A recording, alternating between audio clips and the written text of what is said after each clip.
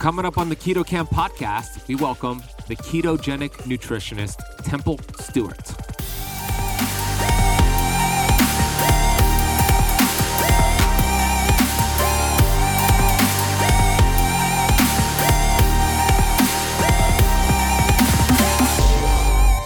You have to have a certain degree of protein for everything to function correctly, your hormones to function correctly, all of it. And it's extremely satiating. So that's another thing, is it keeps you very, very full for a very, very long time. And anyone who's has fasted or eaten a lot of protein knows, I mean, when you have a big steak, it's really hard to eat an exorbitant amount of food. And you certainly stay full for long periods of time. And another thing to note is protein is typically perfectly packaged with just the right amount of fat. And you look at nature and it was beautifully designed that way so that you're not ever having, carbs, protein, fat, all in the same food item, except I guess breast milk.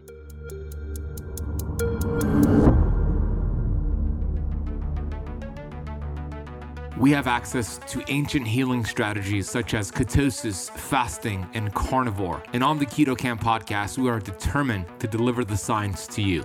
We bring in the thought leaders in this space to have extraordinary conversations so you could apply it and change your life. Your body was built to thrive. Your body is capable of healing as long as you identify the interference and remove it. I believe you are a masterpiece because you are a piece of the master. My name is Ben Azadi.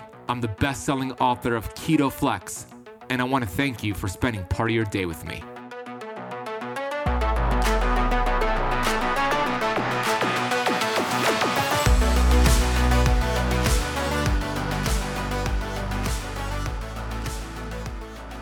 Hey, Keto Camper, Ben Azadi here, host of the Keto Camp podcast. Thank you for pressing play today. Super grateful to have you. We have a fun conversation with Temple. She is doing incredible work out there. She has her own podcast called the Ketogenic Nutritionist Podcast. And wait until you hear her story. PCOS, skin issues, Hashimoto's thyroiditis.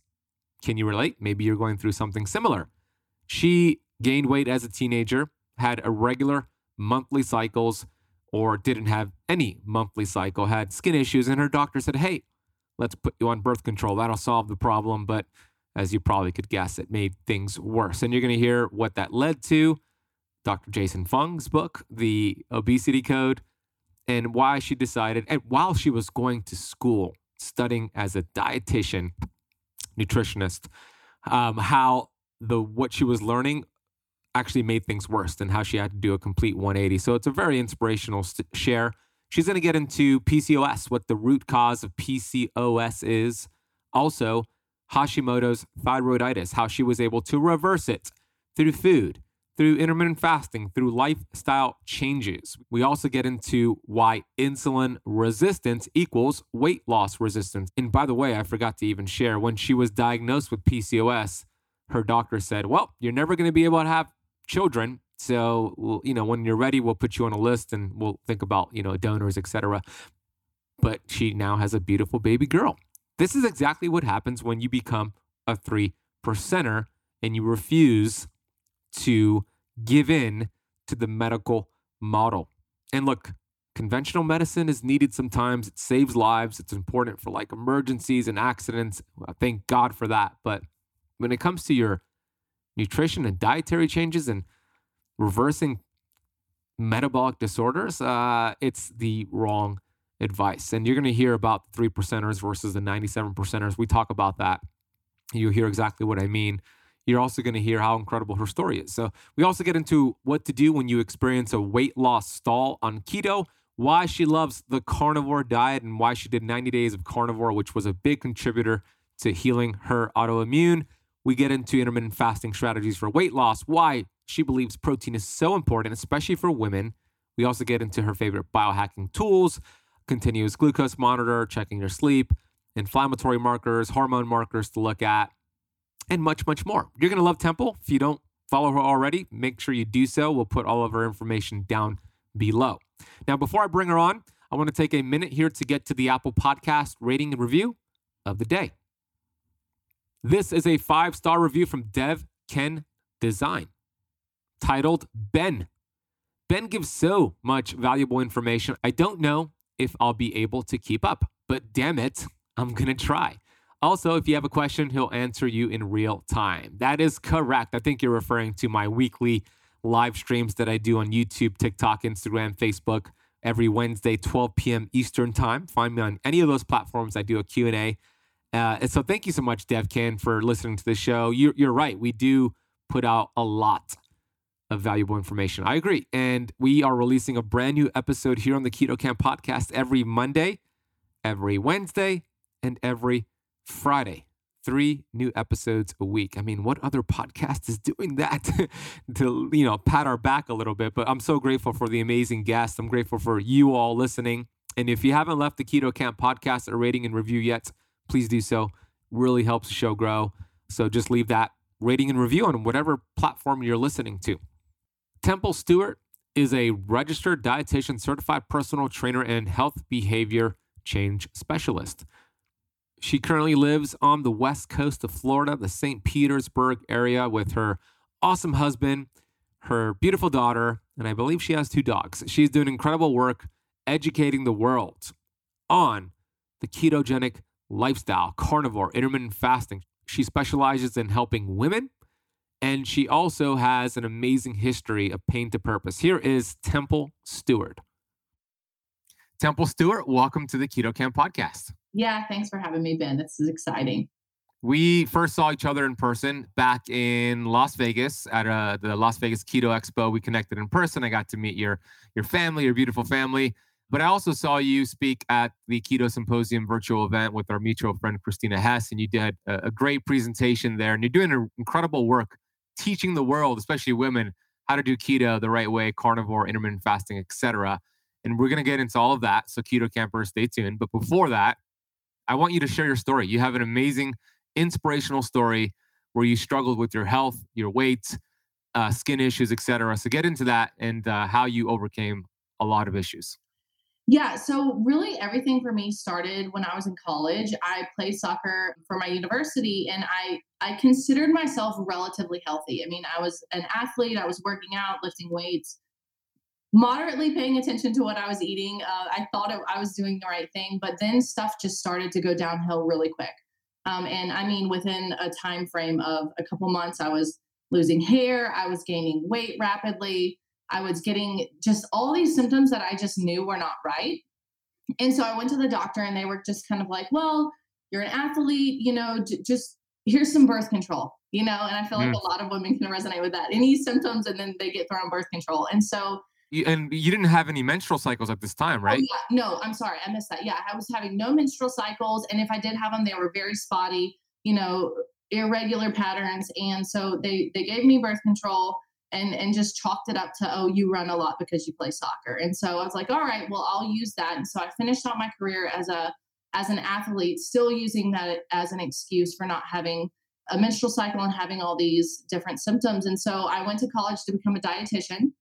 So I moved to Florida to do my fellowship as a dietitian here at the VA hospital, and things were just getting progressively worse. And it was just more weight was coming on. I was doing what I was taught in school, what to teach clients to lose weight and patients to lose weight. Typical: eat less, move more, more vegetables, less fat, that thing. And it was just getting worse and worse and worse and worse. And eventually I went to another endocrinologist, and that was when I was diagnosed with both PCOS and Hashimoto's. And so I hadn't learned about either really in school. I hadn't learned about how to treat them or any alternative therapies or anything. And that's really, really what started me on my deep dive down this road is an effort to heal myself. When I was diagnosed with PCOS, they told me, Temple, you're not going to be able to get pregnant. Come back when you're ready for a baby, and we'll go ahead and get you started in fertility treatments. Nothing about anything. And so I was devastated. I really was. I thought I was healthy. I was an athlete. I thought I was doing everything right. And it was really a turning point in my whole life, honestly, not just my career, but my whole life, because I was just I was devastated. Yeah, it's crazy how, well, first of all, when you were having no menstrual cycle or kind of a spotty cycle and you had all these hormonal issues, clearly, instead of the doctor saying, let's look at your hormones, let's see what's going on. Oh, here's a birth control pill, and this should solve some of your acne issues or whatever kind of issues you were having with your skin. Same thing happened to my fiance. She was actually having heavy really painful periods as a teenager. And her doctor said, "Oh, I could help with that. Let's get you on birth control," which is such a bad band-aid, which leads to other problems. So now you're going to school, studying to be a dietitian, excuse me, and your health is getting worse as you apply what you're learning in school. So you're seeing what's happening. You get diagnosed with PCOS and Hashimoto's, and then you came across a book by the amazing Dr. Fung, and everything changed, didn't it? Yeah, it was divine. It really was, because that was the kind of spark I had of like, oh wow, there's other things out there. Like, I don't just have to follow the food pyramid or the my plate, whatever it was at the time. And it almost it gave me hope, really. It gave me a hope that, oh, maybe I can fix this. Maybe I can kind of get myself out of this well that I found myself in. So yeah, that was a big turning point in my life. So you read the obesity code, which led to other books and other types of research. So at what point did you say, what I'm learning in school is the exact opposite of what I should be doing? Yeah, that's a great question. So I applied what I learned in the obesity code, and then that led me down the hole of all the other resources, and the results were rapid. And you know how it works, and you see it and the people that work with you all the time. It's like you feel better in days. And so I was just like fuel to the fire, right? So I was watching myself change. And at the same time, mind you, I'm working in diabetes clinics, I'm working in bariatric surgery, I'm working on the cardiac ward at the hospital, and I'm watching complications of inflammation and insulin resistance. I mean, killing people in the hospital. I was watching veterans just go through the thick of it. And so I'm healing. And so I started applying it with my patients in the VA hospital. And I didn't tell a soul because my coworkers would have been mortified, fellow dietitians. And then I started to see it in them. And, these are 65, 70-year-old men who've been struggling with their type 2 diabetes for their whole life. And they've been on, the maxing out insulin levels, trying every oral medication in the book. And their A1C is still climbing. And now they're getting complications of kidney failure and all of this. So I started applying it with them. Hey, let's lower your carbs. Let's take out some of these inflammatory foods. And again, I start seeing results. And so the real icing on the cake for me was when I was like really questioning what I had learned as a dietitian, was when Verta Health did a study with veterans at my hospital.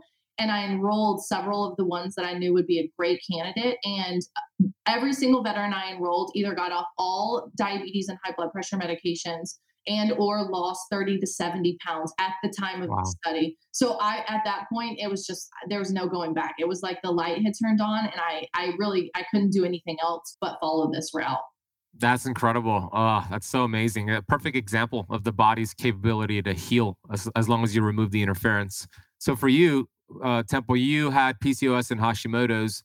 PCOS, I think many people know that it can be reversed, and the majority of it is due to insulin resistance. It's very intertwined. But Hashimoto's is something that I think most people believe you cannot really reverse and overcome. So could you explain a little bit more about the Hashimoto's part? Yeah, so Hashimoto's thyroiditis is essentially an autoimmune disease. And a lot of times, and another thing people don't really realize is a lot of times these two go hand in hand. So oftentimes women with PCOS have some degree of hypothyroidism, which is almost always Hashimoto's. And so what we do with Hashimoto's and the way that keto can be so helpful is it takes away a lot of the triggers of the immune system, essentially. Now, Hashimoto's was a little bit trickier than PCOS for me because I didn't realize all of the environmental pollutants and all of the contaminants in the water and things I was doing that aren't directly related to food. And Hashimoto's, I mean, so many women struggle. If you just put the percentages of PCOS and Hashimoto's together, it's astounding, really. But yeah, so Hashimoto's took me a little bit longer to get into remission, but the feelings of fatigue went away, the brittle nails, the dry skin, the hair falling out, the thinning eyebrows, I had all of it. And I was able to get that in remission and get rid of those symptoms. How long did it take before you started to see some of the improvements with your Hashimoto's symptoms? Real improvements, I would say about 3 months from starting a real ketogenic diet. I think everyone who starts keto at first is doing it okay until they get better and better and better. And so I would say about 3 months later, I was like, okay, this is starting to feel better. And then my lab started reflecting that. My TPO antibodies started to come down. My TSH was getting back in normal limits. And I was just really feeling a lot more energized. When I was in the thick of Hashimoto's, I can remember getting off work. And mind you, I was 22 at the time.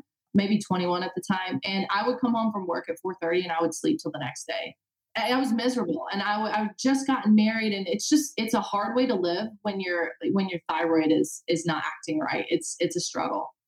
And you were able to give birth to a beautiful baby, right? But yeah, I did, and I contribute my pregnancy with her to. I call her my keto baby. She really was, because I defied odds with several things with my thyroid and PCOS with her. You did. It's inspirational for those listening, and maybe you got that same diagnosis. Hey, you have PCOS. We could help you manage it, but you're not going to be able to have kids. I Mhm. mean, how dare a doctor play God, right?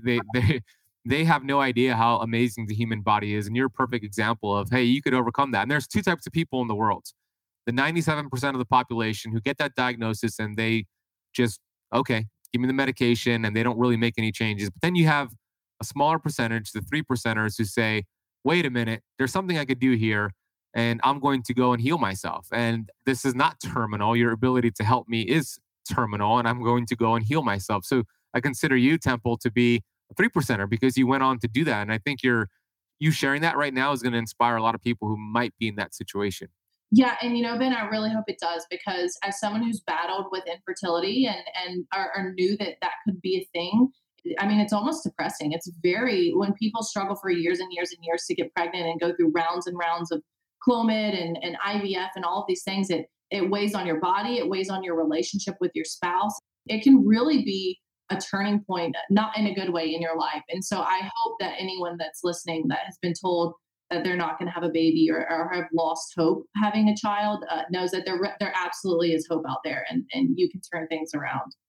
Amen. Truth is, you cannot drug yourself to perfect health. It's not how it works. You make changes, lifestyle changes. So when you started keto, I think when I was studying for this, you started with a little bit of like a carnivore animal based approach. Is that right? I did. Yeah, I went like full throttle, mostly because I was having a hard time. And I left this out at the beginning. I was really having some bad GI issues. I mean, my stomach, I was always bloated. I knew things were not right in terms of gut microbiota. Things were just not right. And so, yeah, I was like, you know what?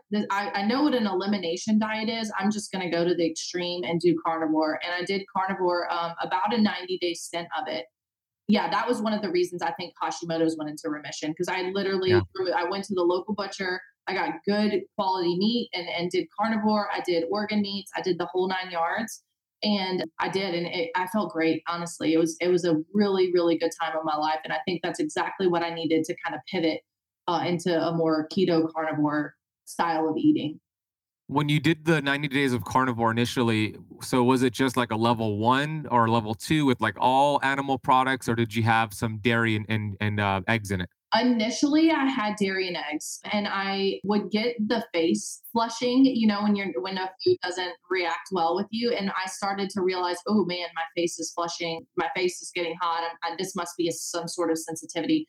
So I did that, and I took it away. I took a dairy and eggs away, and I went straight, just straight meat and organ meat. And that's when it really changed. And I felt better, and my thought process was good. My stomach was incredible. I've never had that good of digestion in, I mean, months at that point. And so, yeah, I kind of went straight in. No cheeses, none of that. So That's awesome. I feel the best when I do carnivore as well. So how do you use carnivore now? Do you go back for like 30 days, 60 days? How do you use it right now? I've done it so many times. I can kind of feel when I need to go back. And so I kind of base it on my body and the way that I'm feeling.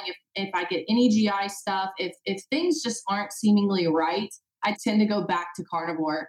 Even with mood stuff, if I notice that I'm getting a little stressed or maybe a little anxious or having a little bit of not necessarily depression, but more negative than positive, I go back to carnivore. And typically it clears it up right away within days. And so I like to use carnivore with my clients as well. I do think we have to walk kind of a careful line, because some people feel that that would never be a long-term thing, but I think it's an incredible tool to use as needed. Agreed. And I love that you listen to your body and pay attention to what's going on. I kind of do the same with carnivore. And carnivore could be so great for those who have autoimmune conditions, including Hashimoto's, because what it does, it gets rid of all of these plant toxins, these anti-nutrients. And autoimmune will stem from gut dysbiosis. So by fixing or repairing the gut with carnivore, you help with the autoimmune disorder, right? So The level of carnivore that you do will probably be determined by the level of severity of your autoimmune. Like for you, you had the dairy and you had the eggs, and it wasn't enough for you. You had to go a little bit more restrictive, which is level 1. And then you got amazing results. And now you kind of go back to it, use it as a tool. I do the same thing. Hey, Keto Camper, I want to just pause for a second and tell you about my favorite drink for metabolic health. On this podcast, we talk about the importance of metabolic health, metabolic flexibility. Well, this is called Good Idea, and it is a great idea if you're trying to reduce blood sugar and keep your insulin levels in a healthy range. It has 0 calories, 0 sweeteners, and none of the junk ingredients, and it tastes like a lightly sparkling water. I call it a functional sparkling water because it has been clinically tested and shown to reduce blood sugar spikes after a meal. It contains a blend of amino acids and chromium picolinate. Together, they slow gastric emptying and increase insulin sensitivity, allowing a steady release of glucose in the bloodstream where it can be transferred into the cells for fuel. It also contains zinc and potassium as an added benefit. They hooked you all up with a special coupon code. So all you need to do is head over to goodidea.us and apply the coupon code BEN, that is BEN, at checkout at goodidea.us. I'm going to drop that link in the podcast notes along with the coupon code. All right, let's get back to this episode. Do you recommend, let's say somebody listening right now wants to either start keto again or start it for the first time? Do you recommend going into it with like a carnivore animal-based approach, or is that more so for somebody who has autoimmune disease? No, I think everyone can benefit from carnivore. I think a lot of people are suffering from something and don't realize it until they go carnivore. And they're like, whoa, Temple, I didn't even realize I was bloated. Or I didn't even realize that would clear up, lower back pain. I've heard it all with people that go carnivore. So I think it just depends on the individual. I've had some clients that are like, absolutely not. That feels way too wrong. I don't think I'm ready for that. And that's fine. I'll take baby steps in the right direction all day. But if I have someone who's wanting to get into ketosis quickly, wanting to feel good, I suggest, hey, try carnivore for a couple days. Even with clients that I find are hitting plateaus, are having some of those same symptoms where they're just kind of unexplainable, let's try carnivore for a couple days and see how you feel. I love it. Such a great tool. Now let's talk a little bit about weight loss resistance. You've said, and I agree, insulin resistance equals weight loss resistance. So share a little bit more about that. Yeah, and I actually picked that up from Dr. Bickman. I think he said everything and anything about insulin resistance first, right? But yeah. I don't think people make the connection often enough. The way that weight loss is portrayed, whether it's through the media, through doctors and health organizations, people don't understand that oftentimes what's causing the weight to stay on their body is due to insulin. I mean, it's our fat storing hormone. It's the primary driver of this. And so oftentimes I find myself explaining this to clients. Well, what's happening is insulin is too high, and that's why you're struggling to lose weight. And, I get a lot of chronic dieters, and I'm sure you do too, that have tried everything. Mostly, and they all end up lowering calories, right? But yeah, so I feel very passionate about insulin and inflammation being the drivers of almost every single disease. And I want to get both of those down in my clients. And I believe that weight loss is typically a symptom, right? It usually comes after you heal your body. And I try to explain that. Most people come to me because they want to lose weight. And I try to explain, hey, I want you to lose weight, but we've got to fix these two first. That's right. That's the way it works. The body's not a bank account. You can't just create a math equation and expect to get maybe in the beginning you might lose some weight, but you're not getting healthy and the weight comes back and you do some damage, to your point. So we don't want to necessarily lower calories. We want to lower insulin. And you could do that with a healthy ketogenic carnivore approach, intermittent fasting, et cetera. And I want to get a little bit more into intermittent fasting, but before we do transition there, what about somebody listening who has been doing keto for 3 or 4 months and they've lost 20 pounds, but now they've been at the same weight for a month? What are some strategies that you implement with your clients to overcome a keto weight loss stall? So it matters to me if it's a woman or a man, and I like to know where they are. If they're cycling, where are they in their cycle? Are they perimenopause? Are they postmenopause? Are they on HRT? There's a lot of factors when it comes to women and hormones that I like to take into consideration. And I say that because a lot of times I think sometimes carb cycling can be somewhat effective. Now, when I say carb cycling, I'm not talking about going and having a pint of Ben and Jerry's and calling that, Right. complex carbs. And I think that can sometimes help women depending on where they are in their cycle. So I'll use that. Sometimes I'll switch up an intermittent fasting routine. Sometimes I've seen people just over fast and create like the HIPAA axis dysfunction. And so sometimes that is like, hey, you just need to chill. You're doing too much. Same thing with exercise. Sometimes I'll see women just, and I commend them, not commend them for it, but I respect it because they're disciplined and they're getting in the gym. But sometimes you're just doing too much. And so I play with those three things, whether it's macronutrient manipulation, fasting, exercise. I look at those things. And then sometimes we got to dig deeper. Sometimes we got to go get labs and look at what is happening with our hormones. Is there something with estrogen and progesterone? What's going on? So those are kind of my strategies I use if someone's struggling. And then I do like to look at environmental stuff too. Like, are you sleeping? Are you on your phone till 3 a.m. and you're not getting a good night's rest? Are you really, really stressed out and you don't even realize it? Is there, I've gotten a lot of clients and under a lot of pressure, whether it's family or they work a really high stress job. And sometimes those are my hardest clients to get weight loss from because they're just constantly bombarded with stress. So I think it's important to look at sleep and stress as well when we talk about weight loss resistance. Absolutely. I agree. Sleep and stress, they're foundational. And if you could address that, then everything will upgrade by default. But the opposite is also true. If you could be doing your keto perfectly, intermittent fasting perfectly, but if your sleep is crap, to your point, if you're on your phone till 3 a.m., it's going to be very hard because you're going to have higher levels of cortisol, and glucose follows cortisol, insulin follows glucose, and you're just going to be storing fat even without changing necessarily your diet. So that is important. And I love that you addressed it differently for men versus women, and also for women in different parts of their life. There is a time to have more carbs during their cycle versus a postmenopausal woman. So that's fantastic. Now you mentioned fasting, intermittent fasting. Why do you love implementing intermittent fasting with your clients, and what are some of your favorite kind of schedules that you share for them to rotate in between? So, well, I love intermittent fasting for the benefits that it brings. Of course, weight loss, but longevity, anti-aging, brain protect. I mean, I could go on and on about how intermittent fasting benefits the body. I think it's a great practice. I think that most people do better when they're low carb keto and then go into intermittent fasting versus just trying to intermittent fast from a standard American diet. That's typically a disaster. I think a lot of people do well starting off 16-8. If that's a little too much for you, we can go down on the time fasted. I like doing a couple days, 24 hours during the week. I think people do good on that too. I've had people do alternate day fasting. And again, it kind of depends on where they are in their cycle, man or woman, all of that. I've even seen longer fasts done quarterly, 72-hour fast done quarterly. I think that kind of stuff works great. I mean, that resets your immune system, basically, the whole thing. So, I like that too.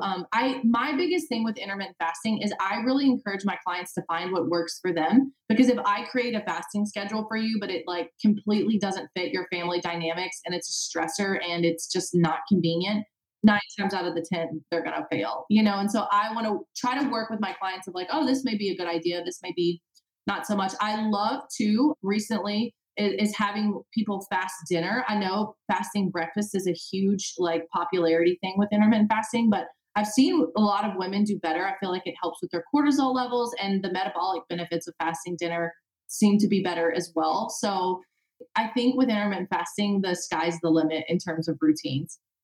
Yeah, I love what you said about everybody's schedule is different. So if you recommend maybe skipping dinner, like you just said, which I think could be beneficial for a lot of people, but you have your family traditional dinner and it's going to get in the way and create a issue with your family and just then that's probably not going to work for you, right? So then apply it to what's better for your schedule. So I love that you shared that. And I love that you also share different strategies. I'm a big fan of always mixing it up. Yeah, 16-8 is great. And if you're not familiar with that is, I think most of you are, but 16 hours fasted, and then you have an 8-hour eating window and you have 2 or 3 meals in that window. So like 11 a.m. to 7 p.m. could be a good example of your eating window. That's a great strategy. And then some days, if you feel really good, you got good sleep, you go and complete a 24-hour fast. Or maybe you're stressed out and your sleep is crap and you don't fast. Would you agree with that? Oh, totally. And I'm a new mom, so I totally get the struggle of sleep, So yeah, I completely agree, Ben. Because it's a stress to the body. Of course, it could be a positive stress. Your body will get stronger. But if you're already stressed out, because you're a new mom and you don't get much sleep, then maybe it's not a good idea for you to do a 72-hour fast this week if you're not getting quality sleep. Yeah. And that just comes back to listening to your body and being aware of how you're feeling. What are your thoughts like? What are your physical symptoms? All of that. And you have an awesome Instagram. I love your reels and your graphic charts and all that good stuff. You always do a good job at capturing my attention because I don't spend too much time consuming content. I distribute, but when I see yours, I'll stop and I'll look at it and I'll read. So I wanted to acknowledge you for that. What is your Instagram handle for the audience? Yeah, it's the.ketogenic.nutritionist. And we'll put it down below. You primarily focus on women, although I'm sure you have males who come to you and you help them out, but you're primarily helping women out there. But question I have for you in regards to women, and I know you think protein is of high value on keto, carnivore, whatever you're following. So how much protein do you recommend for your clients and why do you emphasize protein so much? Yeah. And, I'll tell you, I learned in school very low limits for calculating protein needs. And I learned it all, calculating needs for a burn victim, for wounds, surgical healing, all of that. And the more that I dig, the more I realize, ooh, this is really, really low. Most people recommend starting at zero 0.6, which I don't go there. The lowest I typically go with a woman is 0.8 or 0.9 grams per kilogram of body weight. Typically, I get a little higher, depends on the activity levels and things like that. But I will say this is I do not believe the general guidelines are very good on this. I think that they're way too low for the majority of people. And I also think, Ben, that a lot of nutrition problems that we see, snacking at night, snacking in between meals, hungry here, cravings, could be solved if we met our protein needs. So I'm really passionate about that because the majority of time I see women under eating protein, and it's almost like there's a fear around it because of maybe the fat it contains or the meat fear. But yeah, I hope that answered your question, but I like to stay on the higher end of the recommendations for sure. Me too. And to your point, animal-based protein is different than plant-based protein. We want that protein to come from complete protein, like animal-based protein. Yep. And I agree. The recommendations out there on protein are low. Yeah. And people, I think you're right. They're scared of eating like too much red meat or too much fat. But also, I think there's in the keto space, they're scared because it'll turn into too much glucose via gluconeogenesis and knock them out of ketosis. And I used to actually believe that and teach that several years ago and say, modify your protein, keep it medium to low. But I've seen that's not the case. Have you seen the same thing? Yeah, totally. And I even get comments like this on some of my videos, like, oh, I can't go over this. It's going to turn to sugar. And it's like, you're kind of missing the point. But yeah, and I have seen the keto community switch. At first, it was that fear of protein that we were talking about. Now it even seems to be coming back to like a little bit of a fear around fat. But yes, I would echo what you just said. I think that I've seen the same thing. So if you're recommending that amount of protein and somebody's doing OMAD on some days or even 2 meals and they're having a hard time hitting that protein requirement that you're recommending, what are some tips? Because I get that question a lot. So what would be your tip for those people? Well, if you're doing OMAD, the majority of your meal has to be animal protein. I mean, there's really no way around it. You can't be having a whole plate of salad and expect to get anywhere near your protein goals, especially if you're doing 1 to 2 meals a day. And most people I see do 1 to 2 meals a day. So yeah, you have to prioritize. That needs to be the first thing you eat so that you don't get full and brush it away. And choosing, just like you said, complete sources of protein. Like this is not where we're doing beans, even though that's not super keto friendly, or even nuts and seeds. Like I want, a good quality red meat, fatty meat, eggs, etc. It's just going to have to make up the bulk of your meal. Bone broth is great too to sip on. So I think that would be my biggest advice with someone doing OMAD. So if they're doing OMAD, but let's say they did the calculation and they're required to get 120 grams of protein each day, how are they going to get that in one meal? That's the challenge. So how would you coach that person? Yeah, so maybe I would suggest having like one meal, but maybe a snack beforehand. I mean, we could get into protein shakes, although I like most of my meals coming from food. I don't know, Ben, what would you tell them? Yeah, it's tough. I would tell them, first of all, I would find out if they're obese, right? If they're obese, then they could get away with a little bit less protein, let their body kind of eat away at some bad protein, if you will. I would do what you just said. I would say, okay, well, it's okay maybe on some days to be below that limit, but on most days, let's hit that limit. If you're having a hard time hitting it with one meal, then have two meals and have that meal come from a protein shake, like you said, because it's an easy way to digest it. Just make sure it's a quality brand. Yeah. So there's a couple ways to tackle it, but that's a challenge for some people when we offer this recommendation. They're like, wait a minute, but I don't eat enough meals to get that in there. So I think that's how we would handle it. Yeah, I would agree. And I do think, yeah, busting through that fear of eating red meat is like step number one. You've got to be able to eat a big fat steak and be okay with it. Yeah, it's so delicious too. I know. And you made the point that one of the biggest contributors that result to people grazing and eating or feeling like they need to eat between their meals is because they're not eating enough protein. So maybe you could share a little bit more about why protein is so satiating and filling to the human body. Yeah, well, there's a couple reasons. One, I mean, it's basically the building block for everything. It's really the only macronutrient that you literally cannot live without. And so you have to have a certain degree of protein for everything to function correctly, your hormones to function correctly, all of it. And it's extremely satiating. So that's another thing. It keeps you very, very full for a very, very long time. And anyone who's has fasted or eaten a lot of protein knows, I mean, when you have a big steak, it's really hard to eat an exorbitant amount of food. And you certainly stay full for long periods of time. And another thing to note is protein is typically perfectly packaged with just the right amount of fat. And you look at nature and it was beautifully designed that way so that you're not ever having, carbs, protein, fat all in the same food item, except I guess breast milk and milk. That's it. Yeah, but that's because at that point they want the baby to grow and grow. We don't want that as an adult. Yeah. No. And so I think that that's another aspect of it. But really, people have got to understand that it really is the building block for all aspects of life. And so I think that, and its satiating effects, and then just the sheer way that it helps support hormonal regulation with leptin and ghrelin, et cetera. So those are the primary reasons, I think. You're so right. You think about going to a restaurant and ordering like a 16-ounce steak. Let's say it's a ribeye, and you eat that, and you're on your last bite. You're like, I'm so stuffed. And they come and they bring you another ribeye. It's on the house. You're like, there's no way I could eat that. But they bring you dessert. It's like, oh, I could have that because it doesn't activate the same hormones and chemicals. So big difference between those two. What I love about your work, Temple, and what you do for your community and your patients and clients is, yeah, they'll probably come to you and say, I need to lose 30 pounds. I need to lose 80 pounds, 100, whatever it is. But then you'll reframe their mind and that thought process of losing weight to, okay, let's get healthy and let's find out why right now you're not as healthy as you should be. And you start looking at the hormones, you start looking at insulin, you start looking at their lifestyle.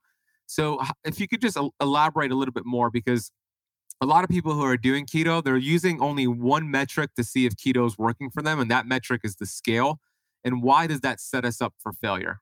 Oh, I get really passionate about this because a lot of this is what I was taught in school is how to make people lose weight and how to judge it. And a lot has to do with BMI, which I think is absolute trash, just being bogus. And so the scale, same thing. And women, I mean, you can fluctuate 8 pounds to 10, something insane in just terms of hormonal water weight gain when you cycle through your period. And so, I think people get so attached to the scale because a lot of the society is around thinness. So some of the metrics I love to see in my clients is fasted insulin, C-peptide, HSCRP for inflammation. I like to see what females' hormones are doing, whether they're out of balance or there's estrogen dominance or something happening there. I like to just judge on how people feel. How do you actually feel? Are you functioning day to day? Are you able to play with your kids? Are you able to, feel good in the afternoons? Do you sleep well? So I think there's a lot of those type of components you have to look at too. How do you feel like digestion's going for you? Are you having regular bowel movements? How is your skin feeling? Is your hair falling out? There's just, hundreds probably of metrics we could use to judge real health by. And the scale is oftentimes like way, way, way down the list for me. And so those, we could go on and on about blood markers, but those are just some of the things that I like to hear my clients saying. And the beautiful thing about keto, and I know you hear it all the time, is like they come to us for weight loss and then they leave feeling more energized, better sleep, less stress, more stable, depression goes away. And you're just like, it's just a fantastic way to leave a client is feeling better than they ever thought they could. So true. And you're right. That number on the scale, it's a liar. There's so many other more important metrics. So I love that you focus on lab work, fasting insulin, how you feel, digestion. Are you able to play with your kids with energy? Are you able to go through the day without having to take naps? You mentioned going to bed at 4:30, I think you said, and waking up the next day. I mean, that's a sign that something is wrong. Even if you're losing weight, if you're having that, there's something that needs to change there. So I love that. Now, as far as like metrics, right? Yes, the scale is one metric. It's not an important marker. Lab work, great metric. You mentioned a few markers there, especially some of the hormonal stuff. Are there any other metrics you would recommend, like body fat percentage, or maybe like an Oura ring, looking at some of the sleep data, anything like that? Oh yeah. So Oura Ring, I love CGMs. I think Mm, CGMs. I think every person on the planet should wear a CGM at least one point in their life. I like the hip ratio to just kind of calculating what's going on viscerally. I think body fat percentage is a good one. DEXA scan, those types of things. HDL triglyceride ratio is another really good marker. I mean, you're the biohacking man. What else would you add to that list? yeah, the CGM, like you said, is probably the most important thing we could all use. And it doesn't have to be, you don't have to use it for months, but maybe just a couple of like cycles, which is 28 days, or maybe just one cycle, 14 days, just to get a good idea, because it's giving you, it's a continuous glucose monitor if you're not familiar with that term, but it's giving you 24/7 look at your glucose, and it's showing you what your sleep does to your glucose for it versus against it, what stress does, what that argument did you with your husband or wife did to it, even foods that are keto friendly that you might have a sensitivity to. Like to your point, you were doing those foods, but you were still bloating, even though they were keto friendly foods. So that might spike your glucose, and you could identify what's exactly going on. So I love a CGM. Which ones have you used in the past? So I've used NutriSense. I've also just gotten my doctor to write me a script for Freestyle Libre. So that's been good. But yeah, I've used those two. I haven't used Levels yet. Maybe one day I'll use Levels. I know that's a really big one as well. Yeah, they're both great. I've used both NutriSense and Levels, and I love them both. Sometimes at night, right before bed, my mind is just racing. I have problems that I need to solve, ideas I want to put into action, content I want to create. And I know you can relate. The mind just keeps racing, but I wanted to calm down for some sleep, quality sleep. One of the things that I did to really overcome the mind racing at night is two things. Number one, something called a mental dump. It's not as gross as it sounds. I would just write down on a piece of paper what's on my mind. So if it's a problem, I'll write it down. If it's an idea, I'll write it down. I'll take it from the mind, from the brain, to a piece of paper. And then I combine that with the second solution, which is taking a high quality magnesium supplement. And they're not all the same. For me, it's Magnesium Breakthrough. And since I have implemented Mag Breakthrough, now I have no problem falling asleep. These two solutions work really, really well. Unlike other magnesium supplements that might be giving you maybe 1 to 2 forms of magnesium, Mag Breakthrough contains all 7 forms of magnesium designed to help calm your mind, help you fall asleep, stay asleep, and wake up refreshed. Over 75% of the population is magnesium deficient. And what most people don't know is that even when they're taking a magnesium supplement, they could still be deficient because they're not getting all 7 forms. This is where Mag Breakthrough is the ultimate way to give your body all 7 forms in one supplement. For an exclusive offer to all Keto Camp Academy listeners, head over to magbreakthrough.com/ketocamp and use the coupon code KETOCAMP10 at checkout. You'll save 10% off this all-natural, full-spectrum magnesium supplement. We'll drop the link down below in the podcast notes. That is magbreakthrough.com/ketocamp, and the coupon code is KETOCAMP10. So what would you recommend? Let's say somebody wants to go through their insurance, or they want their doctor to write a prescription, because there's a lot of barriers to it, even to this day. So how would you coach somebody to have the conversation with their doctor? Oh, find the right doctor first. A lot of them will shut you down really quick. Oh, you don't have a diagnosis. You can't get a CGM.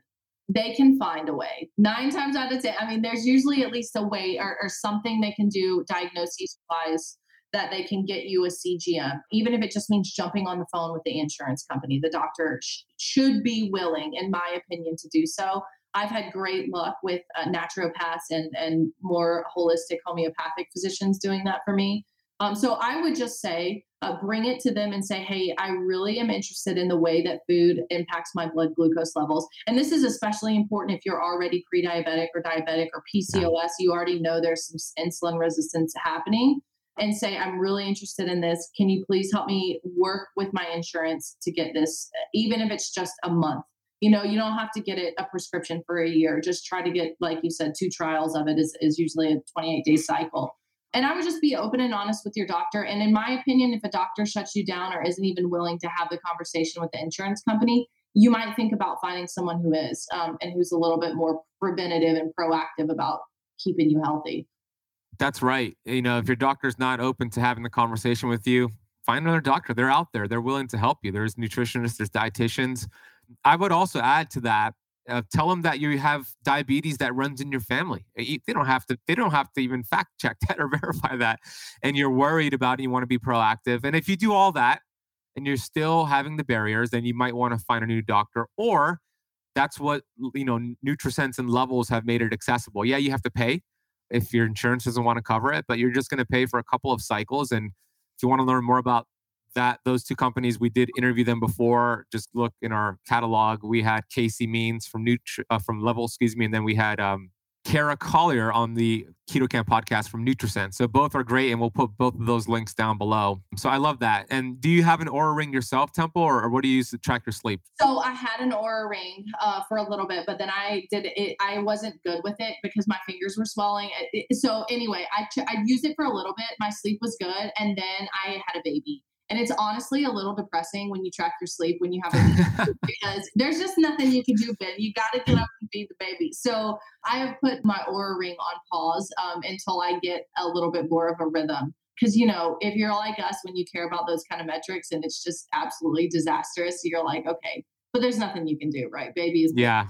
Yeah. One of my best friends, she just had a baby 2 years ago, but she told me exactly what was happening. And now she just got an Oura Ring and she's starting to look at the data. But now it's 2 years later, so her sleep is a little bit better.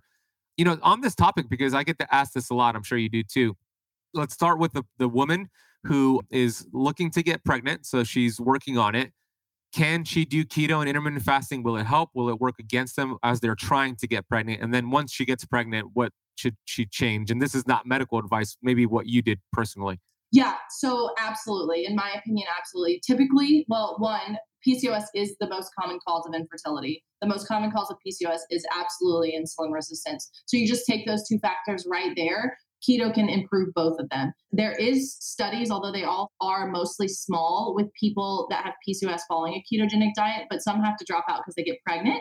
So there is good stuff, but it's unethical to do research on a pregnant woman in that way. But yes, my answer to this is always yes. We know we don't have a ton of evidence in terms of pregnancy, but we do have a ton of evidence in terms of gestational diabetes. And I always bring this into the conversation because PCOS women are at a much higher risk for gestational diabetes.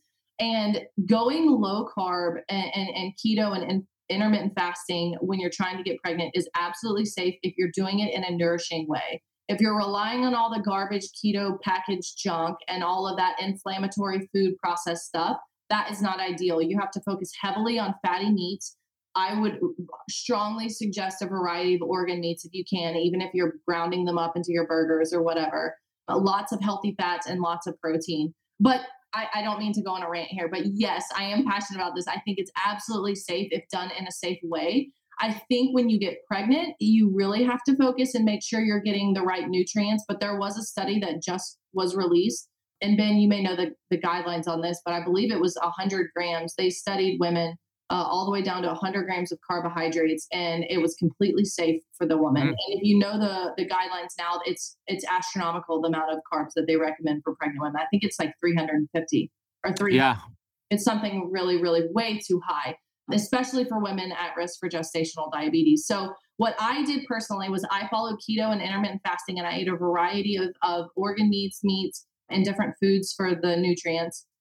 And then I intermittent fasted. When I found out I was pregnant, I listened to my body. I fully believe that your body is not going to do you wrong or tell you, to eat when it's not ready or to not eat when it's hungry. And so I did that. I ate when I was hungry, even through the first trimester, second trimester, and I'm focused on protein. Now, what about you gave birth now and you're breastfeeding now, what would be the general guidelines there? Yeah. So, well, there are no general guidelines, just from a scientific, evidence. Anecdotally, in one over here, there was a couple cases where someone did get ketoacidosis while they were breastfeeding. Very rare, not likely to happen. And I'll find the study for you when we get off and message it to you. But overall, I believe for the majority, it's safe as long as you're being mindful of your supply. And that's the number one thing I tell women is like, your job when you give birth is not to lose the baby weight as quick as possible. That is just not it, especially if you're trying to breastfeed the baby, because you can kill your supply going too low. And sometimes even intermittent fasting can cause some issues with your supply. So that is the biggest thing is, hey, we can get the weight off, but just make sure your milk supply has come in correctly and baby is full and hungry. And then another thing is what you eat matters to the composition of your breast milk. So you really need to make sure that you're eating, again, back to the fatty meats and the heavy in protein, and the variety is so crucial because, you may have milk, but if it's poor quality milk, baby's still not going to be nourished. Yeah. So that's my thoughts there. I intermittent fasted. Again, I listened to my body. I never ignored a hunger cue, and I still haven't. I'm still breastfeeding. So I don't ignore hunger cues. If I don't feel like eating, I won't eat. But if I do feel like eating, I will eat. So I think, again, it comes back to really listening to the individual. Great advice. And I know that's a popular question. So hopefully that helps those mothers out there or expected mothers out there. I love that you teach to listen to your body. And we're designed, every single cell is designed to fast and to feast. Sometimes you need more feasting than fasting, and sometimes it's the other way around. A perfect example, we were just talking offline, I was just in Tulum, Mexico.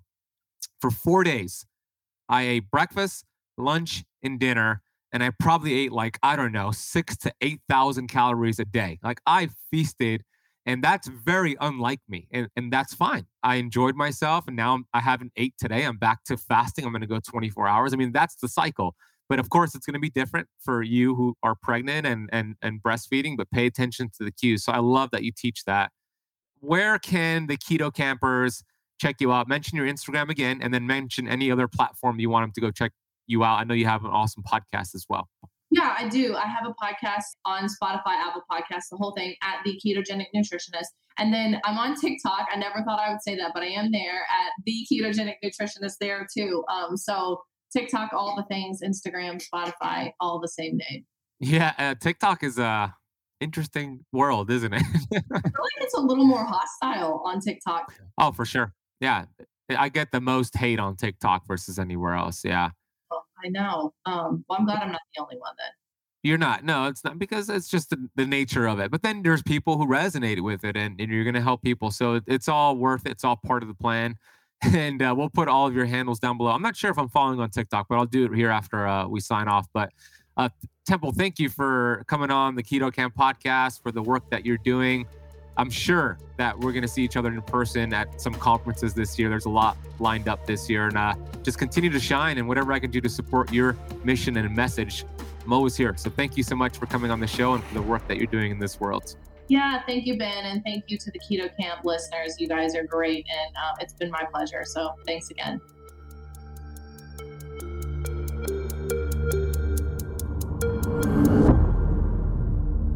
I hope you enjoyed that fun, awesome, incredible conversation with Temple. Go follow her on Instagram, TikTok, etc.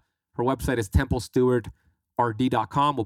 We'll put all that down below, including those 2 episodes we did with Levels Health and NutriSense. If you want to learn more about the CGM, we'll drop that down below. Go follow her. Go check her out. Send her a message. She's very accessible.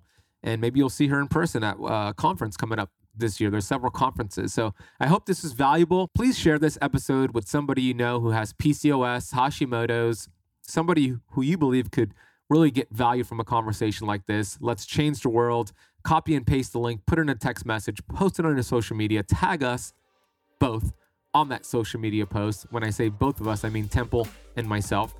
And please leave the show a rating and review on whatever platform you're listening to today.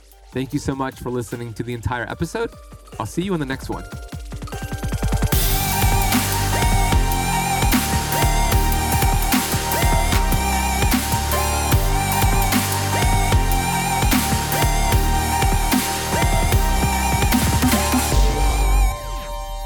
This podcast is for information purposes only. Statements and views expressed on this podcast are not medical advice. This podcast, including Ben Azadi, disclaims responsibility from any possible adverse effects from the use of information contained herein. Opinions of guests are their own, and this podcast does not accept responsibility of statements made by guests. This podcast does not make any representations or warranties about guest qualifications or credibility. Individuals on this podcast may have a direct or non-direct interest in products or services referred to herein. If you think you have a medical problem, consult a licensed physician.